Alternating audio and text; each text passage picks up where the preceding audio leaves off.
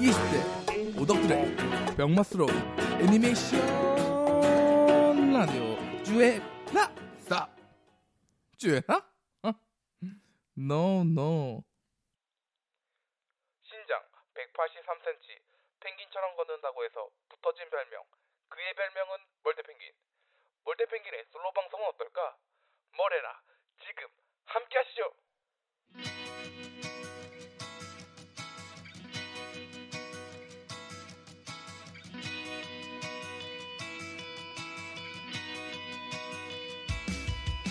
긴 연휴를 무사히 끝내고 뭐래라 이와도 어찌저찌 넘겨 3화로 다시 찾아뵙게 되었습니다.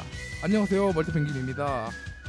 3화로 들어가기 전에 혹시 주인공분들 중에 이화가 약간 듣기 좀 거북하시지 않으셨나요? 아니라면 다행입니다. 만약 볼륨 조절이라던가 조금 어색한 부분이 있다 느끼신 분들이 있으시다면 정확한 감을 가지고 계신 겁니다.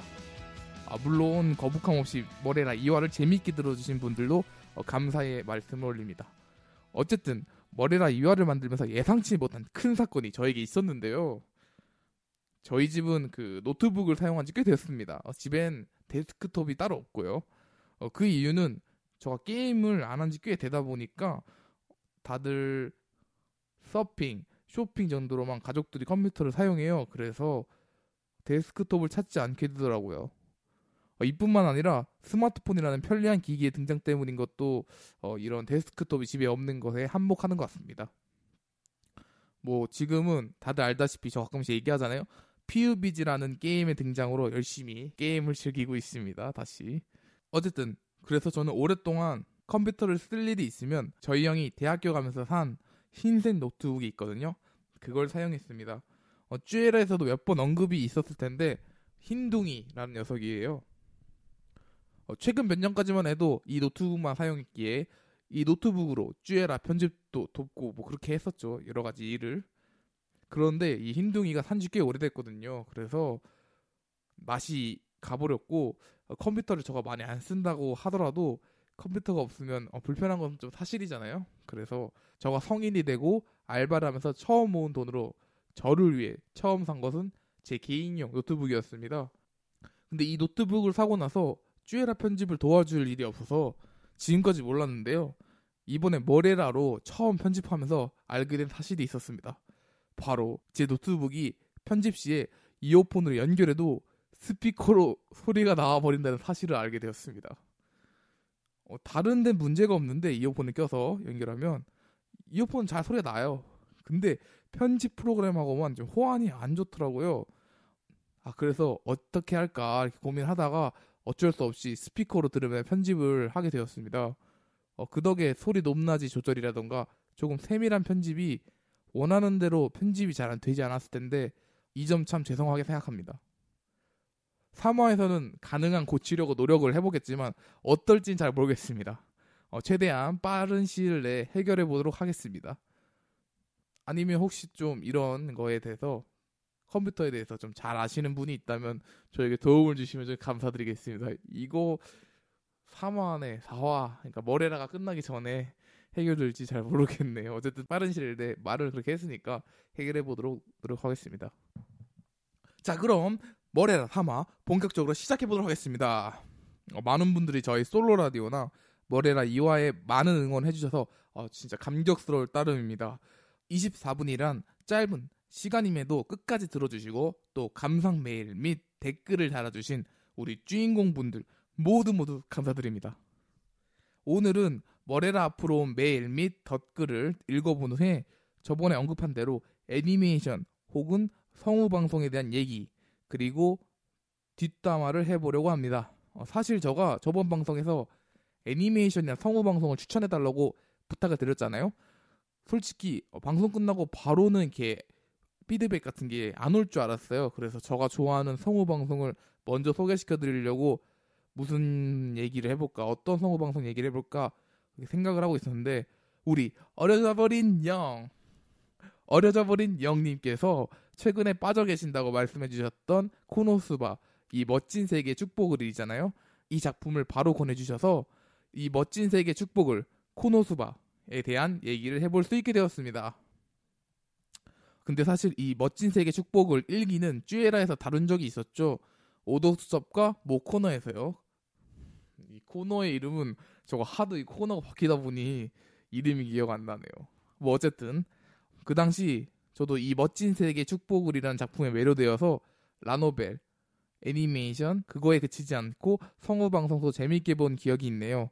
그런데 어려져 버린 영 님께서 그렇다고 하시니 이번에 다룬 애니메이션 관련 콘텐츠는 충분히 즐기셨다고 생각해서 애니메이션 하드의 성우 콘텐츠로서는 이번에 다루는 이 멋진 세계 축복을의 아쿠아 역을 출연하셨던 지금 한창 인기가 좋으신 아마미야 소라 성우님이 신인 시절 단독 퍼스널리티로 처음 하셨었던 라디오 군청 가라파고스를 얘기해보려고 합니다. 그래서 오늘은 이 멋진 세계 축복을 2기와 아마미야 소라의 군청 가라파고스에 대해 얘기해보겠습니다. 그럼 로고송 듣고 와서 우선 메일과 댓글을 읽어보도록 하겠습니다. 로고송 나와라.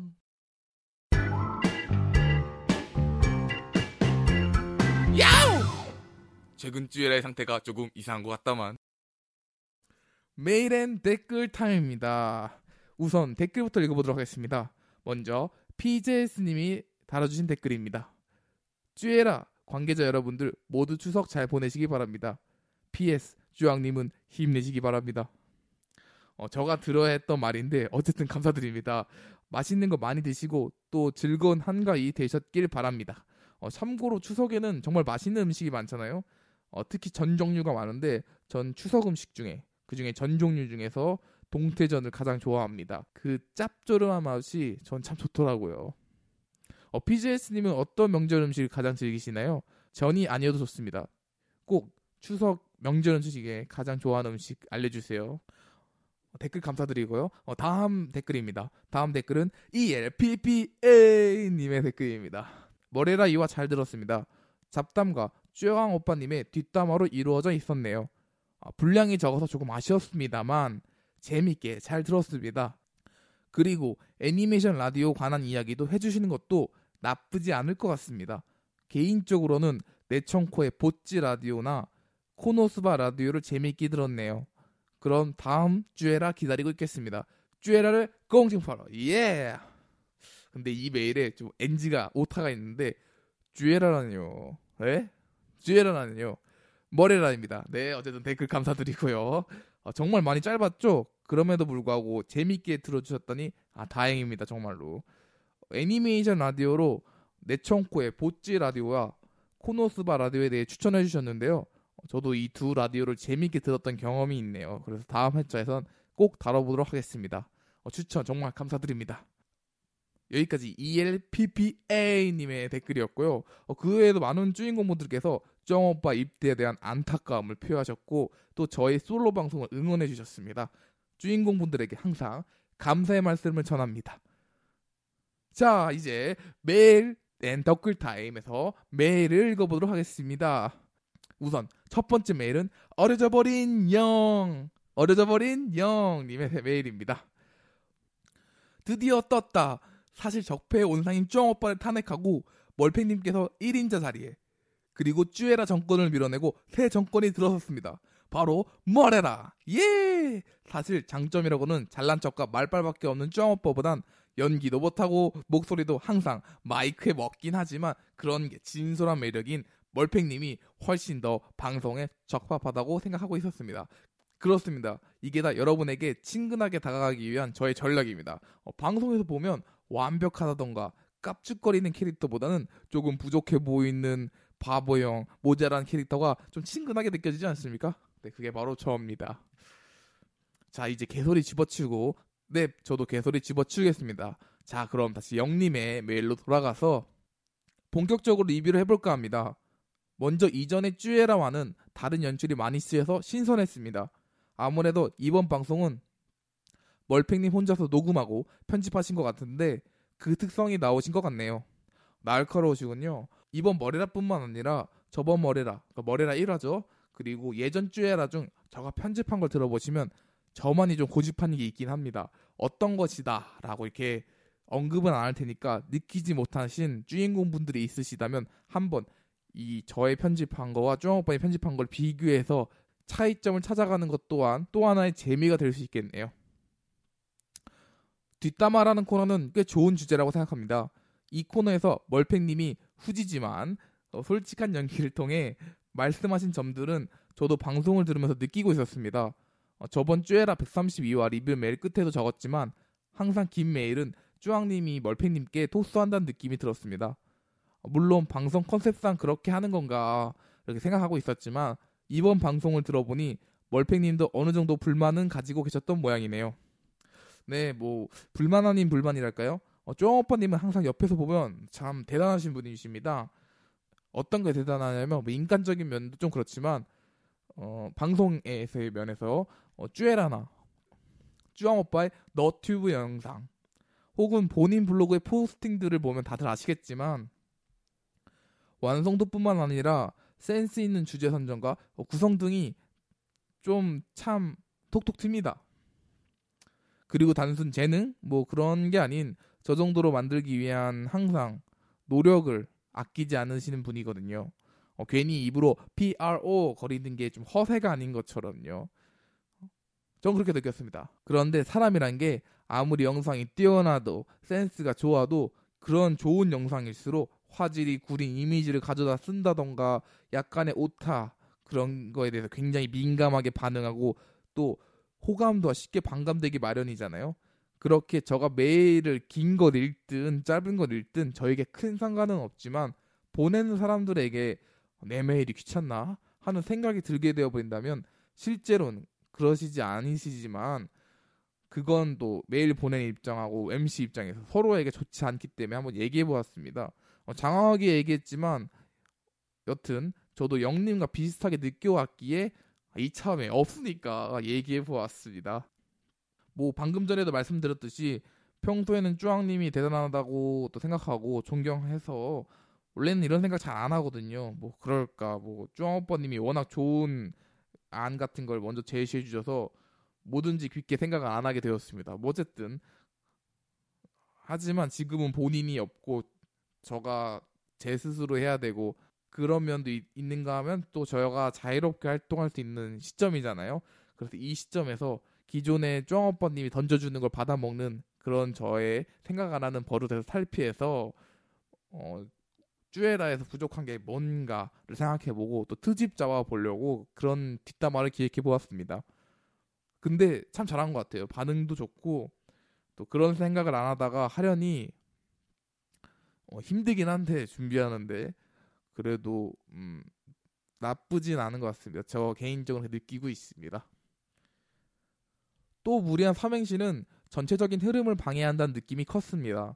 아무래도 쭈왕님이 앞에 전문적인 내용을 개괄식으로 설명하다 보니 오톡의 마무리가 흐려지는 건 사실이었는데요. 이걸 무마하고자 삼행시를 넣은 것이 아니었나 하는 생각이 듭니다. 맞습니다. 저도 그렇게 생각하고 있습니다. 하지만 결과는 모두들 아시죠?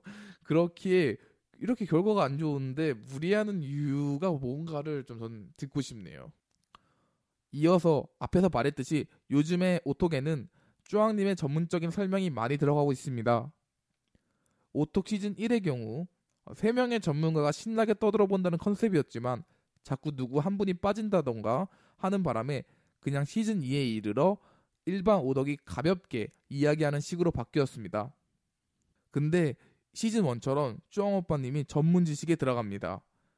그 덕에 전에도 방송에서인지 메일에서인지 나온 것 같은데 오톡이 쭈센의 일부가 되어버린 것이 지금의 상황입니다. 이를 탈피하기 위해서는 전문적인 설명을 쭉 빼고 담백하게 감상이나 이야기해볼 점 등을 가지고 코너를 진행하는 것이 낫다고 생각합니다. 이 점은 예전에 쭈왕오빠님이 말씀하신 게 크다고는 생각이 들긴 해요. 어떤 점이냐면 애니메이션을 제작 과정에서 혹은 뭐 제작자의 시점에서밖에 그렇게밖에 볼 수밖에 없는 눈이 되었다고 하신 적이 있었잖아요. 사실 오톡의 내용 면에서는 저도 질적으로 엄청나다고 생각은 합니다. 하지만 애니메이션을 보고 얘기 혹은 리뷰를 할 때는 대개는 다 공감이라는 게 필요하다는 생각을 해요. 저는 설명식도 좋지만 저 부분에서는 공감을 좀 느끼기 힘들지 않을까. 오톡 일처럼 전문가가 얘기한다는 이런 식의 컨셉을 잡고 가면 상관이 없는데 그냥 오독들이 단순히 떠든다 해놓고서는 전문가의 막 그런 지식이 들어가면 좀 힘들지 않을까. 뭐 공감을 느끼시는 분들, 전문가분들이 계실지 모르겠지만 적어도 전 아닙니다. 제가 예전에 모 라디오에서 애니메이션 리뷰를 들은 적이 있습니다. 근데 그 당시 저는 진짜 이거 맞아 공감된다. 혹은 뭐 그때 누구가 참 귀여웠지, 뭐 그 장면 참 웃겼지 하고 스스로 즐거워하면서 공감하면서 들은 적이 있었는데 그런 기분을 끌어낼 수 있는 코너로서 돌아가기로 했다면 저희도 그것에 충실해야 된다 생각했기에 뒷담화에서도 그런 말씀을 드렸던 겁니다. 여튼 어려져 버린 영님의 저가 하고 싶은 말을 잘 얘기해 주셨습니다. 그런데 뭐 이런 생각을 하고 계신 주인공분들 계실 수도 있을 것 같아요. 이런 얘기를 하면 혼자 하면 되지 뭐 그런 생각을 하시는 분들도 있을 것 같은데 담백한 감상 뭐 이야기 해볼 점에 대해서 공감받으려고 하는데 저 혼자 얘기하다니요 힘들지 않을까 생각합니다. 뭐 이런 점은 근데 저가 쫑 오빠님하고 많이 얘기를 했었어요. 그리고 앞으로 쭈앙 오빠님은 안 오시지만 조또라떼님이 오시잖아요. 그럼 많이 해결되지 않을까 생각합니다. 왜냐하면 이 조또라떼님은 오랫동안 그리고 또 아직까지도 이 2D의 세계를 아주 순수하게 즐기시는 분이기 때문에 아마 좀 담백하게 되지 않을까 생각이 듭니다. 성우방송이나 애니메이션 추천을 이야기하셨는데요. 저는 댓글에도 적었지만 요즘 코노스바에 푹 빠져 있습니다. 애니메이션도 재미있지만 라디오도 꿀잼입니다. 제목이 이 멋진 라디오의 축복을 이라는 웹라디오인데요. 현재 28화 완결이 나 있는 상태입니다. 추석 때 캠핑을 갔었는데 며칠간 남는 시간 동안 해먹에 누워서 아이팟으로 이 라디오만 주구장창 들었습니다. 지금 한 12화까지 들었는데 애니메이션 자체의 재미와 성우들의 입담이 시너지 효과를 일으키는 느낌이랄까 어쨌든 재미있습니다. 또 정규 방송이 끝난 후 후일담 같이 마구간 토크라는 제목의 방송을 더 진행하는데요. 이것도 놓치지 않는 것이 좋습니다. 추천 정말 감사드립니다. 저도 코너스바 참 재밌게 봤고 마침 2기를 안 봐서 좀 볼 참이었거든요. 근데 이렇게 추천을 받게 돼서 봐서 더 기쁘네요. 웹라디오는 길어서 아쉽지만 다음 기회에 꼭 들어보고 얘기해보도록 하겠습니다.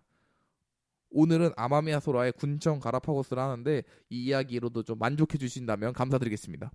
그리고 참 이런 게 좋죠. 저도 자주 저는 이동하는 시간이 많아서 이동하는 시간에 라디오 같은 거를 핸드폰을 자주 들어요. 유튜브로도 듣고 다운받아서 듣고 네, 그런 식으로 어플로서도 듣고요.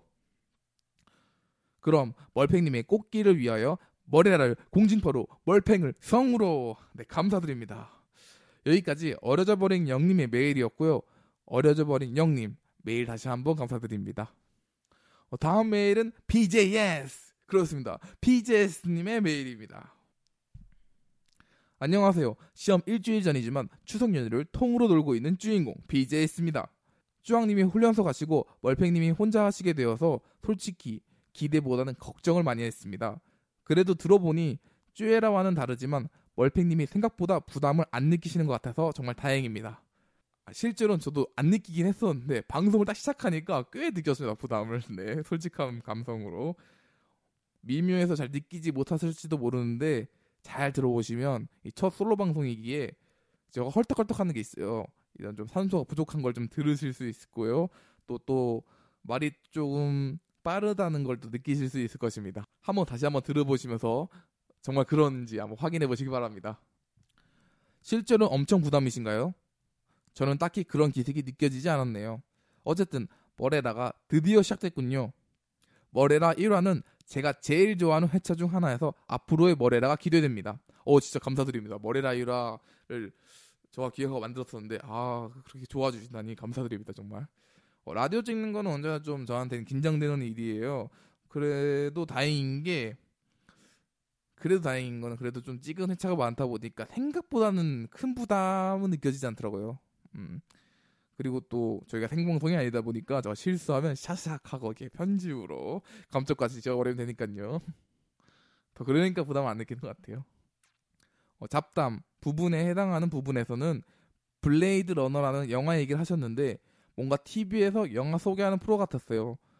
저도 슬슬 영화에도 관심을 가져볼까 생각 중인데 저는 태어나서 본 영화가 정말 적어서 많이 봐야 될 것 같네요. 영화 소개 프로 같다고 느끼셨다면 제대로 들어주신 겁니다. 추석에 한 일에 대해서 얘기하려 하는데 진짜 정말로 블레이드 러너밖에 저거 본 게 없어요. 그래갖고 근데 블레이드 러너 그냥 얘기하면 좀 심심하지 않을까 생각하잖아요. 그래서 저 예전에 잠이 안 와서 들었던 심야 라디오에서 영화를 설명해 주던 게 있었는데 그게 기억나서 좀 그거랑 비슷하게 해보았습니다. 영화 소개해주는 심야 라디오 덕분에 어릴 적 잠이 안 올 때면 참 잘 잤던 기억이 있는데 PJS님께서도 저의 설명을 들으시면서 꿀잠 주무신 거 아닌가 좀 걱정이 되네요. 로고송은 쫑오빠 거를 써도 되나 이거 긴가민가 해서 쫑오빠님이 이게 언질 안 해주고 떠났거든요. 그래서 만약에 사태를 대비해서 저의 로고송만 좀 넣었습니다. 뒷담화에서는 예전 회차에 쫑오빠가 나오긴 하는데 괜찮겠죠? 아마 괜찮을 거야. 그리고 제가 갑자기 떠올랐는데 제가 추석에 그 블레이드 러너 영화 본 거 말고도 하나 더 한 게 있더라고요. 생각해보니까 엄청 대단한 게 아닌데 애니메이션 관련된 거여서 제가 우연히 TV를 키면 딱 그날밖에 안 하는 그런 특집 같은 걸 보는 데가 종종 있어요. 그래서 오랜만에 이번에도 TV를 틀었는데 그리고 아무 생각 없이 무슨 애니메이션 하나 하고 애니플러스로 채널 돌렸거든요. 근데 아이돌 마스터 사이드 M이라는 작품을 방영하고 있었습니다. 그래서 이 작품이 뭐냐면 모르시는 분들 설명해드리면 아이돌 마스터 남성 그룹 편 정도로 생각하시면 돼요. 이번 분기 하는 건 알고 있었는데 1화 방영을 하고 있더라고요. 그래서 재방송인가 해서 우연히 할 짓도 없고 해서 보게 됐는데 그런데 이게 한일 동시 첫 방이었더군요. 참 우연히 이런 우연이 없어요. 참. 이번 작품을 출연하는 그룹 중에 주피터라는 그룹이 그 아이돌 마스터의 역경에 같이 했던 걸로 기억하는데 성우다방에서 설명해 드렸던 기억이 있어요. 재밌는 애니메이션이 되어서 더더욱 인기가 좀 많아졌으면 좋겠네요. 뒷담화라는 코너는 예전에 했던 스타 뒷담화가 기억나네요. 멀팽님께서 스타 좋아하셨다고 말씀하신 것 같은데 여기서 코너 이름을 따왔나요? 스타의 뒷담화 그건 저도 기억합니다. 저가 한때 저희 중학교에서 물량토스 최재욱 고등학생 때는 제가 종족을 바꿨거든요. 일꾼을 더럽게 안 뽑는다고 해서 애들이 그래서 적으로 꾸길 권해서 적으로 바꿨는데 그래서 고등학교 때 별명은 수비적우 최민철이었으니까요. 네. 갑자기 또 스타 얘기하니까 저 MBC 게임이라는 채널이 살아있었을 때 예전에 고등학교 친구들과 같이 좀 스타를 보러 갔던 게 떠오르는데 갑자기 좀 얘기하고 가자면 그 당시 저도 시험 공부를 안 하고 팽팽 돌다가 시험을 망쳤거든요. 고1 때였는데 친구들끼리 그래서 시험 망쳤으니까 기분 전환 겸 MBC 게임에서 주최한 ABC 마트 배 MLS였던가요? 뭐 이름이 잘 기억 안 나는데 개인전 스타 리그 예선전을 보러 갔었거든요. 보러 간 이유는 딴 게 없고 기분 전환도 있고 그 당시에 저희 반이 한창 스타 얘기가 좀 뜨거웠었습니다. 뭐 아시는 분들은 알겠지만 게임 채널이 MBC 게임하고 온게임넷이 있잖아요. 뭐 지금은 스포티비 게임스랑 온게임넷 하고 있고 어쨌든 그래서 둘 다 따로따로 개인 리그를 해요. 근데 그 중에서도 MBC 게임이 주최한 개인 리그를 보러 간 거는요. 단순히 MBC 게임 스튜디오가 저희 집과 가까웠기 때문이었습니다. 친구들 집에 갔어도요. 어쨌든 그때 보러 간 경기에서 누가 경기한지는 정확히 기억 안 나는데 동원이라는 이름을 가진 저그 프로게이머와 어떤 테란 프로게이머가 최종전까지 갔던 건 기억나요. 그래서 이 테란 프로게이머가 초반 도박을 시도해서 성공했거든요.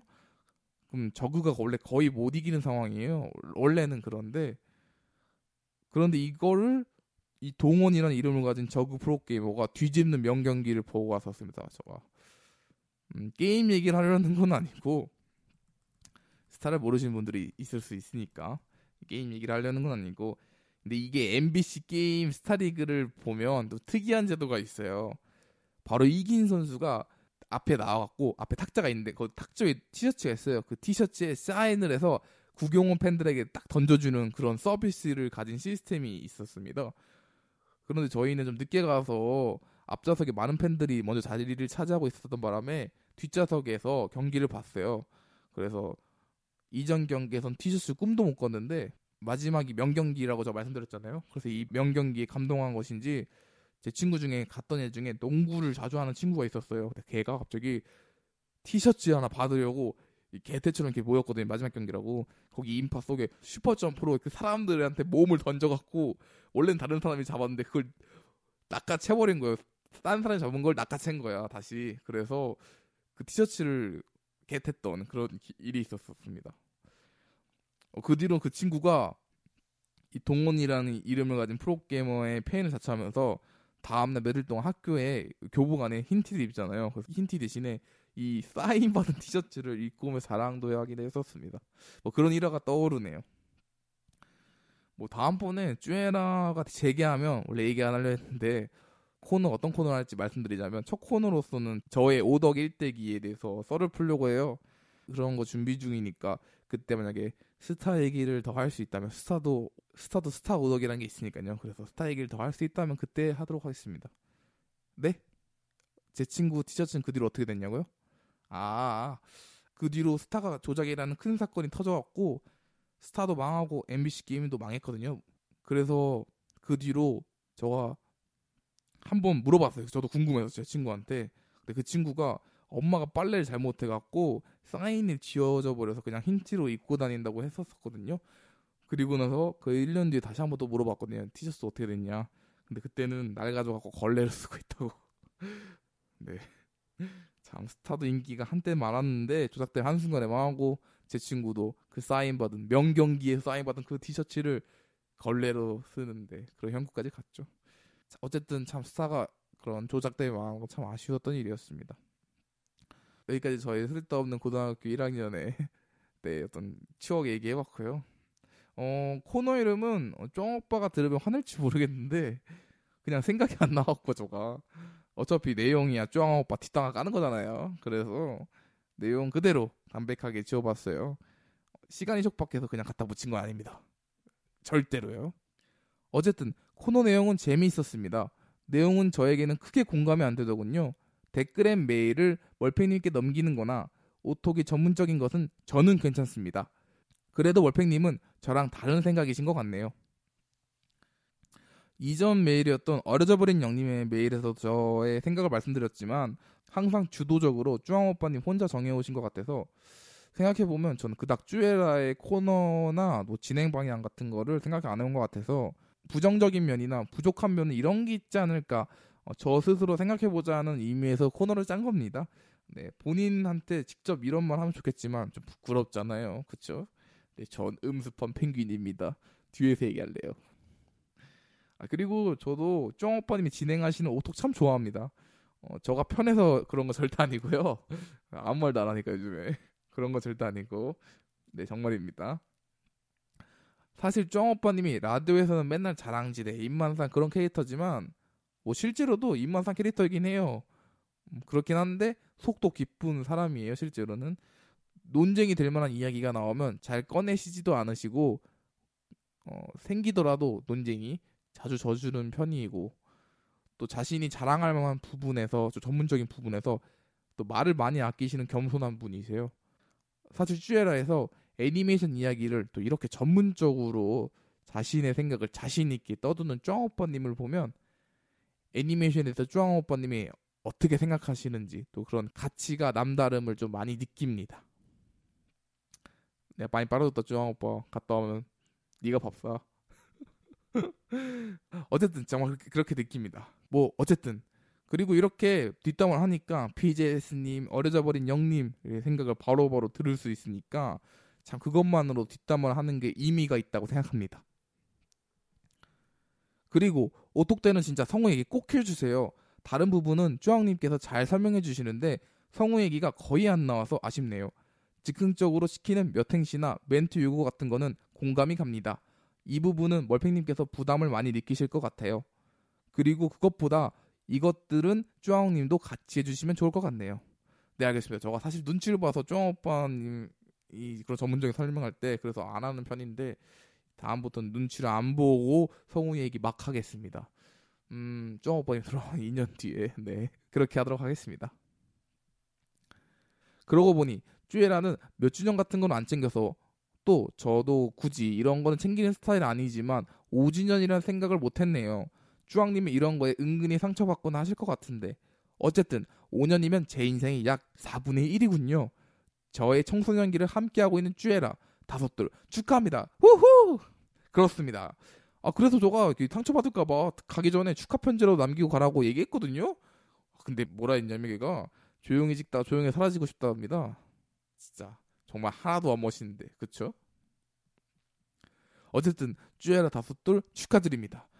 뭐 계속 주기적으로 찍은 건 아니지만 쭈에라가 탄생하게 된 지 5년이 되었다는 그 자체라도 의미가 있는 거니까요.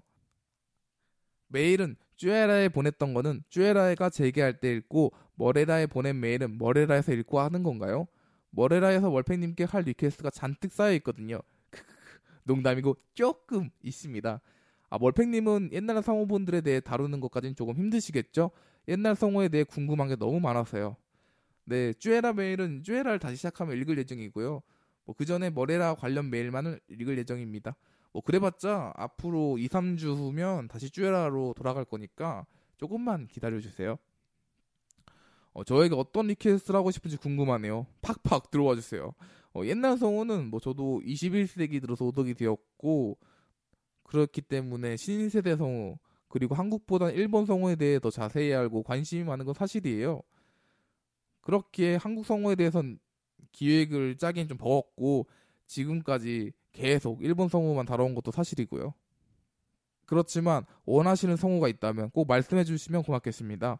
또 쭈에라에서 성우를 다뤄오면서 한 가지 좋은 점을 꼽자면 바로 새로운 성우, 새로운 사실을 많이 알아갈 수 있었던 점이었거든요. 좀 재수없게 들을지도 모르겠지만 덕분에 이번 신성우다방에서도 그동안의 내공이 큰 도움이 되고 있다고 저는 생각하고 있습니다. 힘들기도 하고 이런 거 새로운 거 찾는 거 그리고 또 실패도 많이 했는데 사소한 고생이니까 꼭 궁금한 성우가 있다면 말씀해 주시기 바랍니다. 찾지 않더라도 저가 정말 잘 알고 있고 이미 팬인 성우일 수도 있고 말이죠. 그럼 바로 이렇게 알려드릴 수 있으니까 더 좋은 거고요. 이번 주에는 특정 성우에 관한 얘기보다 멀팽님은 일본어를 듣고 읽고 가능하신 것 같은데 공부를 하신 건가요? 여기에 관한 썰을 좀 듣고 싶어요. 저는 중국어반을 선택해서. 저도 고등학교 때는 일본어반이 없어서 중국어반을 선택했던 기억이 있네요. 지금도 기억나는 거는 뚜이부치. 괜찮습니다 얘기였던 것 같은데 어쨌든 저도 일본어반이 없어서 중국어반을 했던 기억이 있네요. 그 당시에는 진짜 한자를 죽이고 싶을 정도로 저도 싫어했었거든요. 근데 지금은 한자가 저의 자랑이기도 하고 또 저의 놀이가 돼버렸습니다. 한자 외우기가. 네. 그래서 일본어 공부 했습니다. 일본어 공부했고 독학이고요. 사실 제가 공부법이 어디 가서 얘기할 수 있는 그런 공부법은 아니고 쭈에라 같은 라디오에서나 얘기할 수 있는 공부법이어서 짧게 얘기하면 공부를 시작한 건 올해로 2년 조금 넘었고요. 별로 오래 안 됐죠. 계기는 하고 싶었던 게임이 있었습니다. 여기서 게임은 미연시고요. 그래서 이틀에 걸쳐서 히라가나랑 카타카나 다 외우고 저도 그 당시에는 오만했는지 일본어의 기반을 닦았다 생각을 했었습니다. 근데 이게 웬걸 그때부터가 시작이더라고요. 일본어는 바로 한자라는 장벽이 있었습니다. 일본어는 웃으면서 들어가서 한자 때문에 울면서 나온다는 말을 보고 참 저도 고민 많이 했어요. 한자 이거 외울 수 있나. 그 당시에 되게 한자 싫어했거든요. 처음 외우기 전에. 근데 고민 끝에 게임 하고 싶어서 미친 듯이 한자를 외우기 시작했었습니다.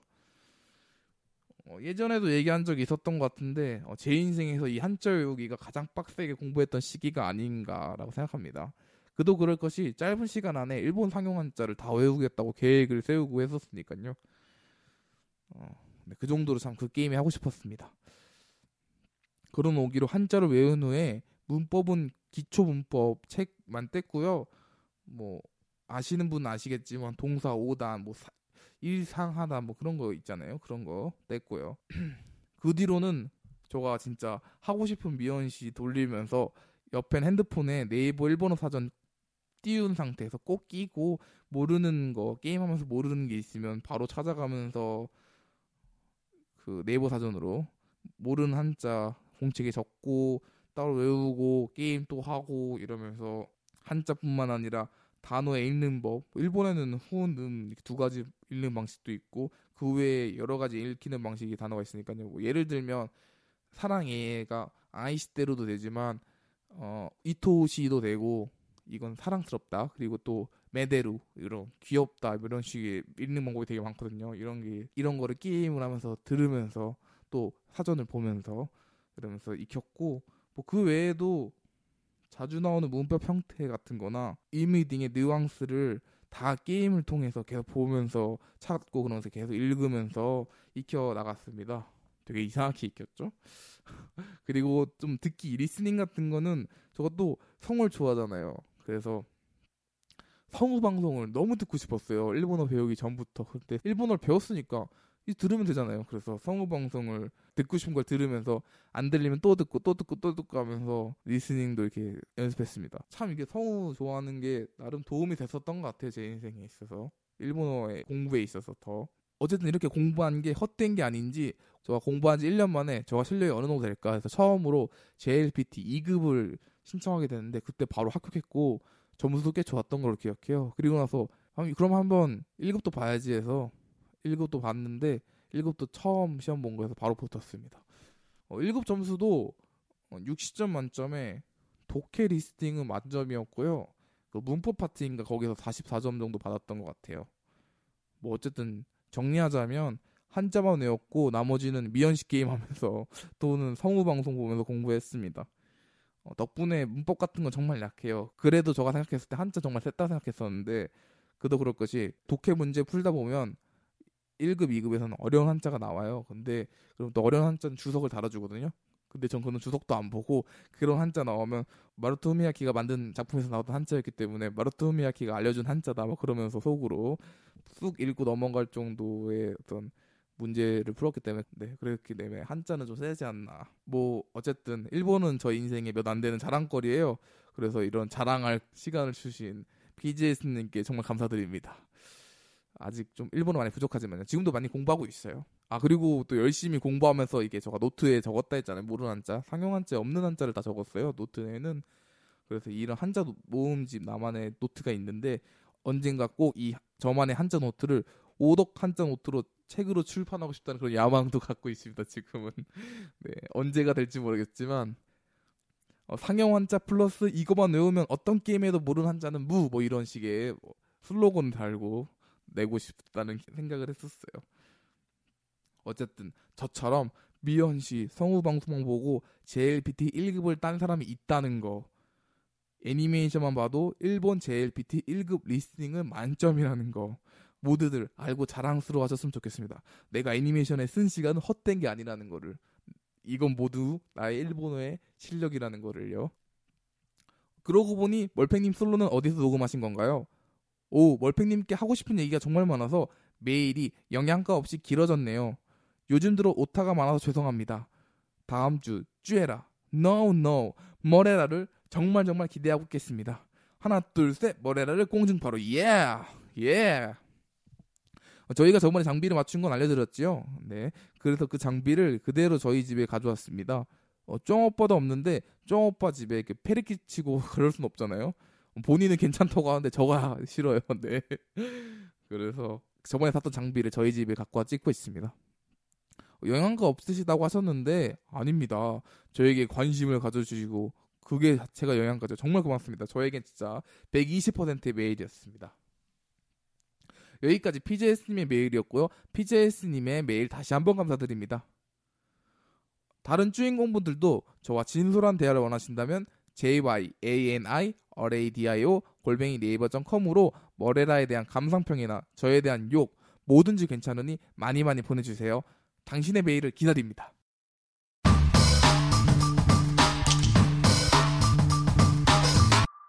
당신의 고막을 때리는 애니메이션 라디오 쭈에라.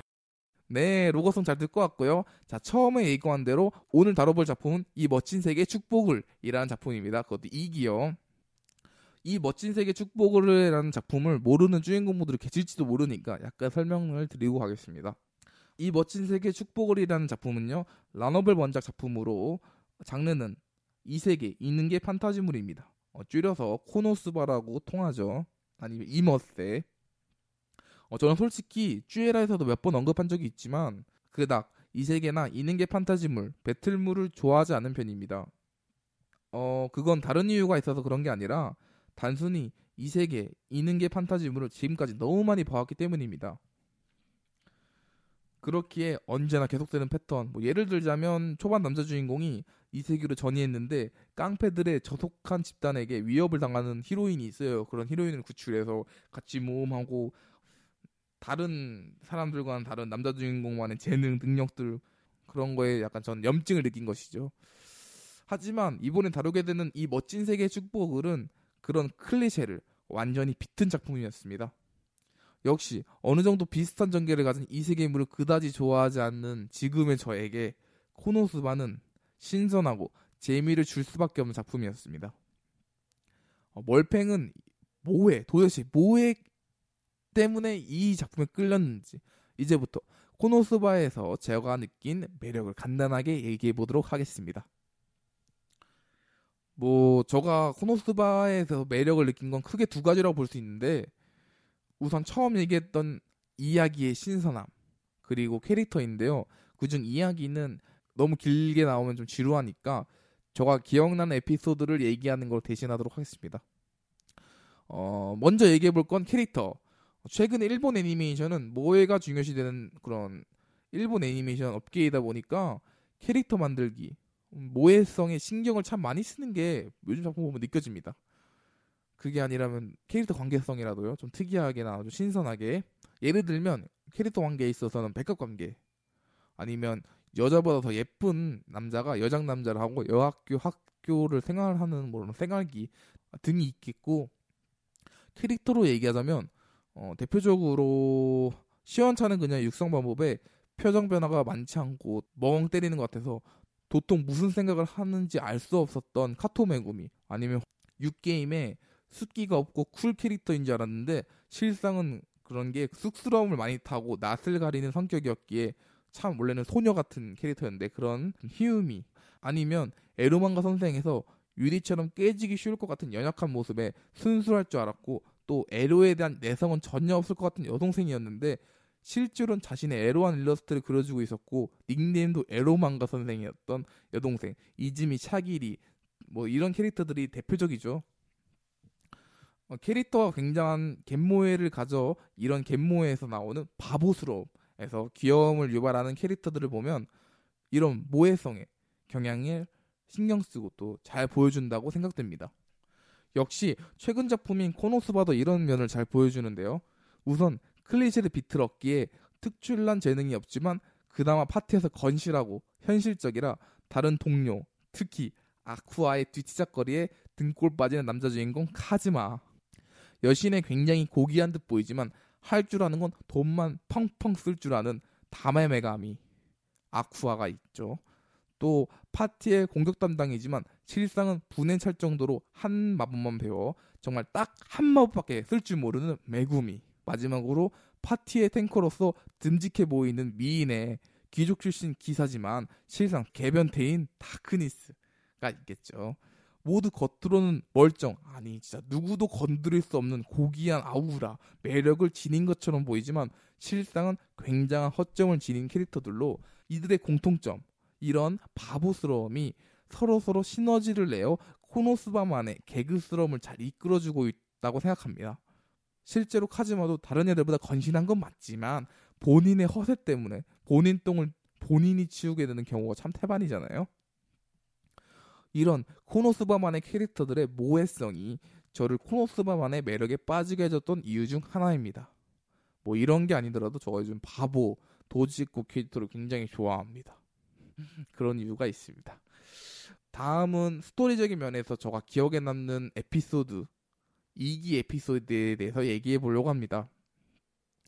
먼저 1화 굉장히 병맛스럽게 시작한 1화였는데 1기에서도 이 세계로 넘어온 카즈마가 무언가 특별한 능력이 있을 거라 자신했지만 실상 까놓고 보니 아무것도 없었잖아요. 그 덕에 꿈같은 이능계 세상은 개뿔, 막나동에 잠은 마구간에서 자고 굳이 이 세계에서 할 필요도 없는 일들을 하면서 일기 끝날 때까지 초보자 마을에서 벗어나지 못한 모습이 좀 인상에 남았었습니다.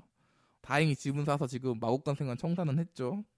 어쨌든 그런 카즈마 일행이 2기 시작부터 엄청난 빚을 지며 1기보다 못한 시작을 해서 엄청나게 웃었던 그런 에피소드로 남아있습니다. 다음 에피소드로는 5화가 기억에 남습니다. 이번 코노스바에서 개인적으로 리리티나 다크니스의 도엠적인 갯모애가 모든 캐릭터 중에 재미있고 인상 깊게 남았는데 저한테 있어서 그런 다크니스의 도엠적인 모습이 가장 재밌게 그려진 화였습니다. 5화는 약간 얘기를 해보자면 마왕 간부 반일이 다크니스의 빙의에 대해서 이도저도 못하는 위험한 에피소드였는데요. 이 코노스바에서만큼은 다크니스의 성격 때문에 전혀 위험해 보이지도 않고 오히려 행복해 보이는 그런 특이한 분위기의 에피소드였기에 클리셰를 빗든 코노스바만의 진면목이 느껴지지 않았나 하는 화였던 것 같습니다. 거기에 이 카즈마가 빚을 청산했다는 면도 있고요. 마지막으로 기억에 남는 에피소드는 아닌데 1화부터 조금씩 나오는 모이칸 머리 아저씨 엑스트라에 대한 얘기입니다. 엄청나게 폼 잡고 또 진짜 폼나게 멋있는 말을 뱉지만 실상 아무 비중 없는 엑스트라가 나와서 그런 말을 뱉잖아요. 코노스바에서는 1기에서도 그런 아저씨가 나왔고 똑같은 아저씨죠. 네. 정말 저 사람 진짜 모임 하는 생각에 참 재밌는 기분으로 봤었습니다. 그리고 카즈마의 칼 충충머리도 귀여워서 인상에 남아있습니다. 지금까지 코노스바를 보면서 제가 재미를 느꼈던 에피소드, 캐릭터에 대해 얘기해보았습니다. 그러면 코노스바에 대한 얘기는 여기까지만 하고요. 다음은 이 멋진 세계 축복을 해서 아쿠아 캐릭터로 출연했던 아마미야 소라성우가 신인 시절 첫 단독 퍼스널리티를 맡았던 군청 가라파고스에 대해 얘기해보겠습니다. 우선 이 군청 가라파고스에 대해서 모르는 분들을 위해 설명을 약간 드리자면 이 군청 가라파고스라는 라디오는 인터넷 방송으로 라디오 .i에서 제공하는 라디오입니다. 이 라디오 .i는 1990년대부터 시작해서 아직까지도 라디오를 제공하는 그런 데인데요. 분기별로 3개월씩 퍼스널리티를 빠르게 회전시키면서 또 이 퍼스널리티가 최근 핫한 신인들을 단독 퍼스널리티로 내세우면서 뭐 그런 게 특징인 라디오입니다. 그래서 아마미야 소라성우도 했었던 거고요. 어쨌든 그렇게 아마미야 소라뿐만 아니라 예전에는 사토사토미, 우에다 카나, 최근에는 에로망가 선생의 샤기리 역을 맡았던 후지타 아카네까지 여러 성우들의 신인 시절 풋내나는 모습들을 들어보실 수 있습니다. 말하자면 신인 여성 성우 앉혀놓고 그 성우가 진행하면서 깨깨 우후후 하는 거를 즐기는 라디오라고 보면 되겠네요. 아마미야 소라의 군청 가라파고스는 이 라디오의 58번째 라디오이며 일주일간 프렌드 후지미야 카오리 역에 발탁되어 흥분하는 그녀의 모습 또한 보실 수 있습니다. 딱 그 시기에 했던 라디오예요. 어쨌든 이 라디오를 통해서 아마미야 소라성우가 좋아하는 장소는 수족관이라던가 혹은 최근 좋아하는 빵은 고로케빵이라던가 혹은 특기는 고기굽기라던가 아니면 사람이 북적거리는 곳에서 그런 사람들 사이를 뚫고 빠르게 지나가는 게 특기라던가 이런 흔히 알려진 아마미야 소라의 이미지나 또 정보에 큰 공헌을 했죠. 이 라디오가 뭐 라디오 제목에서부터 알겠지만 군청도 그렇고 좋아하는 장소로 말한 수족관도 그렇고 모두 파란색이 좋아서가 이유였고 라디오 대부분의 얘기도 파란색과 관련되어 있습니다. 뭐 아시는 분은 아시겠지만 아마미야 소라가 파란색을 좋아하죠. 정말 파랑파랑한 라디오입니다. 또 이외에도 아마미야 소라성우는 남동생이 하나 있고 엄청난 브라콘으로 알려져 있어요. 그런 남동생에 대한 얘기들 어릴 적엔 자주 싸웠고 했지만 지금은 사이가 좋아서 남동생이 아마미야 소라의 장 보는 것도 같이 어울려주고 또 아마미야 소라는 직접 남동생의 옷도 골라주고 할 정도로 친하고 본인이 남동생을 너무 좋아해서 치근덕대다가 남동생이 기분 나빠 하고 칭칭거리는 것까지 자랑하는 뭐 그런 파란색을 정말 마음 깊이 좋아하는 아마미야 소라던가 브라콘인 아마미야 소라던가 등등의 여러가지 아마미야 소라의 모습도 이 라디오를 통해 팬들에게 전해졌는데요. 저도 이 라디오를 들으면서 아마미야 소라에 대한 여러가지를 알아가며 깨깨 우히힛 하면서 즐겼습니다. 그 중에서도 제가 기억나는 에피소드에 대해서 얘기해 볼게요. 아마미야 소라의 성우의 패션 센스에 대한 얘기가 있거든요. 그게 기억에 남는데 아마미야 소라성우에 대해 아시는 주인공분들이라면 당연히 아는 얘기겠지만 이 성우는 파란색의 이미지도 있지만 바지가 기본적인 이미지예요. 그것도 청바지. 그래서 라디오에서 그런 자신의 바지에 대한 집착의 시작에 대해서 얘기를 해주는데요. 이 바지가 영어로는 팬츠, 속옷은 팬티라고 하지만 일본어로 들으면 그게 그거예요. 판츠 뭐 이런 식의. 그래서 라디오를 듣는데 아마미야 소라성우가 자신을 판츠를 입는 걸 고집한다. 그렇게 된 이유는 친구들이랑 같이 옷을 사러 간 적이 있는데 거기서 친구들이 자신의 판츠 차림을 보고 소라짱은 다리가 예쁘네 라는 말을 듣고 판츠를 입으면 더욱 그런 점이 살아나지 않을까라는 생각에 판츠를 고집하게 됐다 이런 얘기를 했는데 그쵸, 이 눈치채신 주인공분들도 있으시겠죠. 그렇습니다. 그걸 듣는데 방금 얘기했듯이 일본어로 들으면 판츠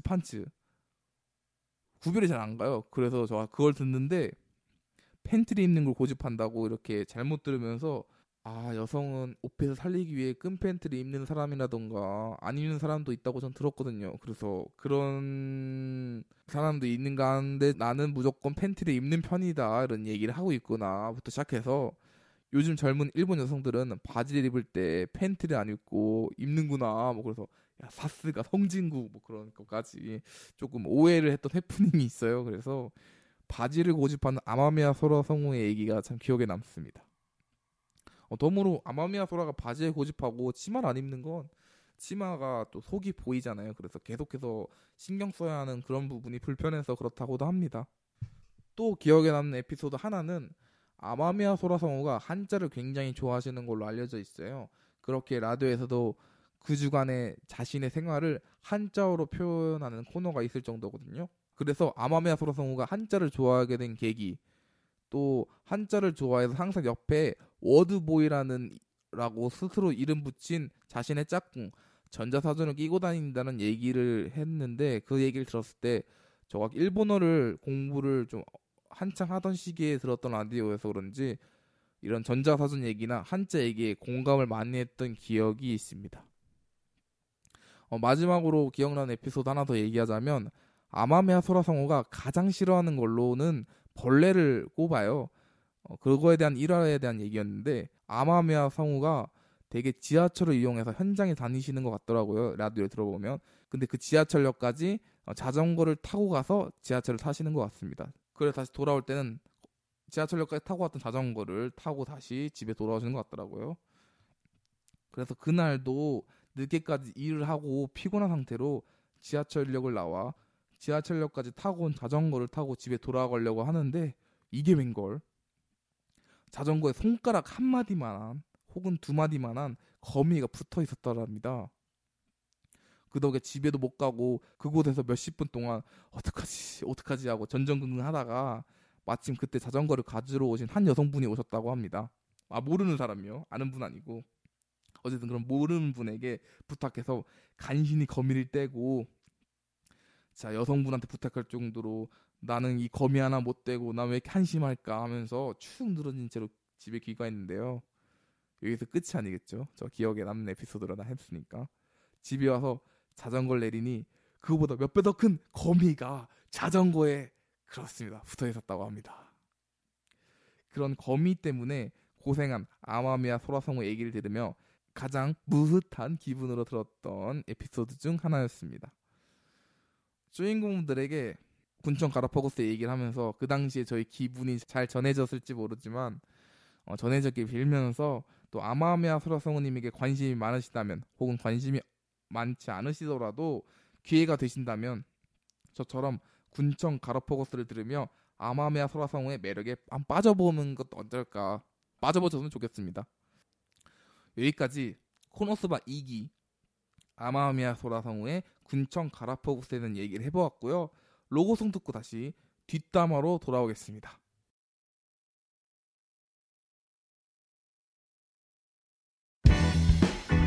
후! 아하 yeah! 토요일 7시 듀엣 날 만나봐요. 일요일 7시 주가 되는 날도 있겠지만 토요일 7시 쭈에라와 만나봐요. 꼭 지킬 필요는 없지만요. 귀염둥이 쭈왕오빠 미미코니 멀대펭귄의 군대 간 짠이도 짭뻑저는 쭈왕센세 졸음 유발 성덕멀팽 당분간 못보는 원자고도까지 모두 묶어서 쭈에랍니다. 후!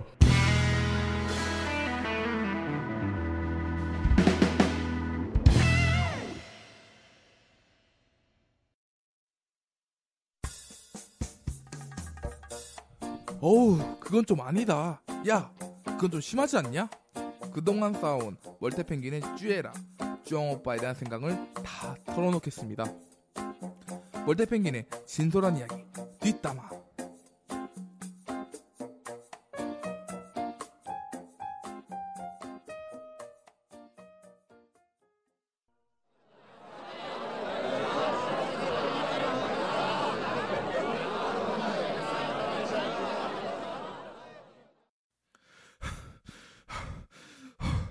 진짜 늦어서 미안. 진짜 퇴근 시간이라서 그런지 진짜 차가 더럽게 막히더라. 뭐 시켰어? 응? 아직 안 시켰다고? 뭐 마실래? 야, 내가 살게. 늦었으니까. 아메리카노? 오케이, 내가 갔다 올게.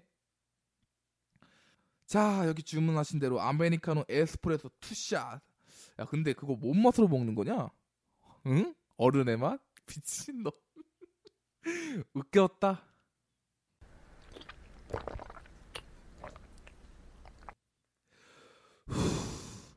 진짜 살 것 같다 진짜. 야, 좀만 뛰어도 땀이 흥건하다니까. 진짜 그 정도로 아직도 날씨가 너무 덥다.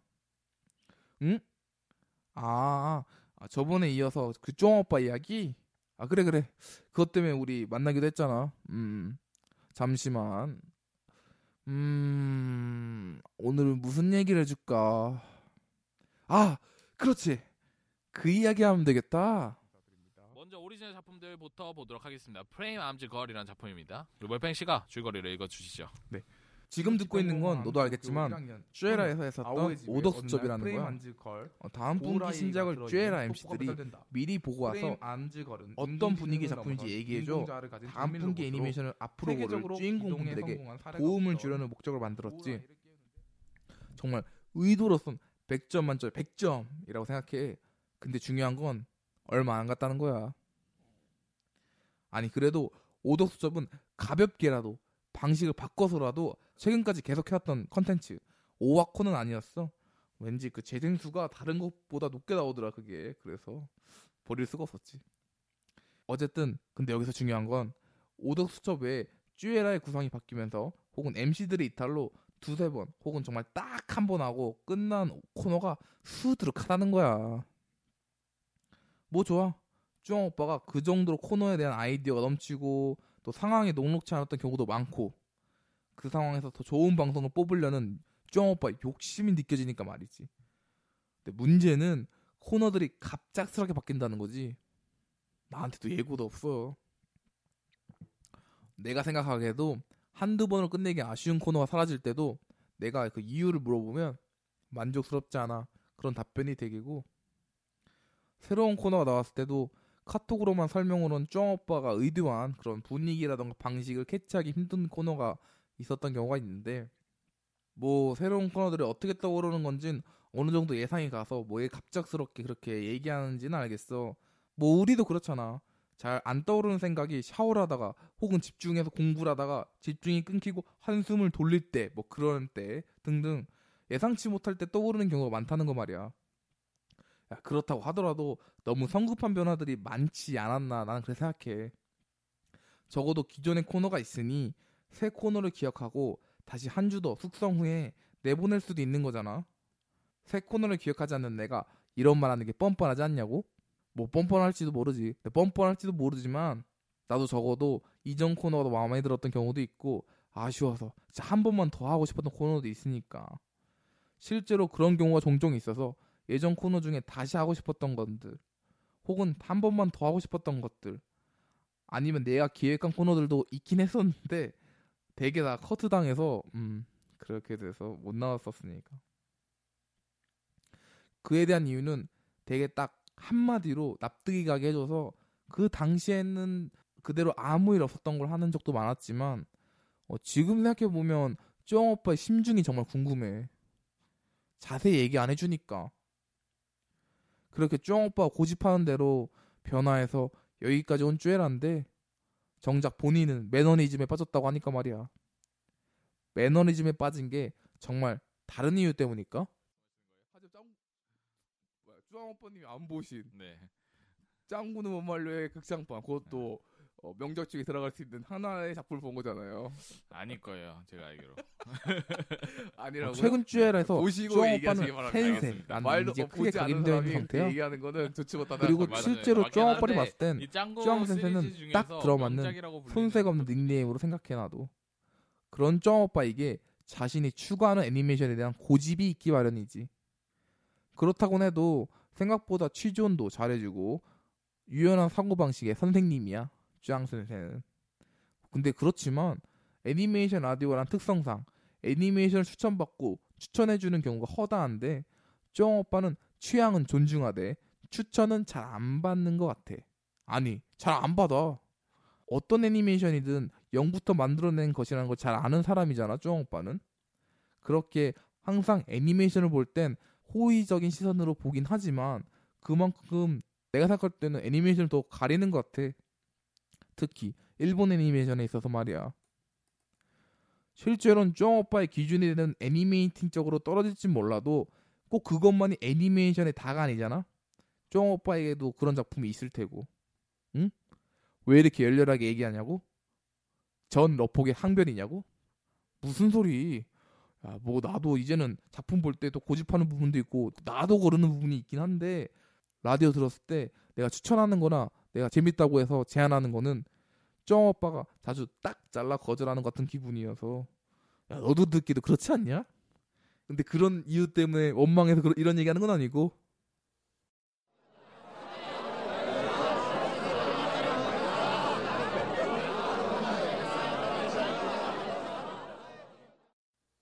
응? 아, 벌써 시간이 이렇게 됐냐? 야, 오늘도 진짜 즐거웠다. 다른 사람한테 하긴 힘든 얘기들인데 너한테 진짜 할 기회가 생겨서 자, 속이 시원하다 진짜. 다음번에 한 번만 더 만나서 내 얘기 한 번 더 들어줄래? 아마 그때가 이런 얘기 마지막일 것 같은데. 응? 괜찮다고? 야, 땡큐 진짜. 야, 그럼 다음 일정 말인데. 후! 아하. 예! 토요일 7시 주에 날 만나봐요. 일요일 7시가 되는 날도 있겠지만 토요일 7시 주에 나와 만나봐요. 꼭 지킬 필요는 없지만요. 귀염둥이 쭈왕오빠 미미코니 멀대펭귄의 군대 간 짠이도 짭뻑저는 쭈왕센세 졸음 유발 성덕멀팽 당분간 못보는 원자고도까지 모두 묶어서 쭈애랍니다. 후!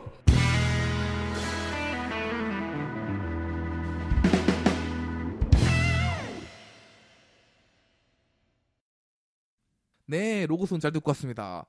이 쫑오빠 분의 로고송 빼고 나니 로고송이 많이 부족하네요. 진짜 빠른 시일 내에 다른 로고송을 만들어 찾아뵙겠습니다. 기대해 주시고요.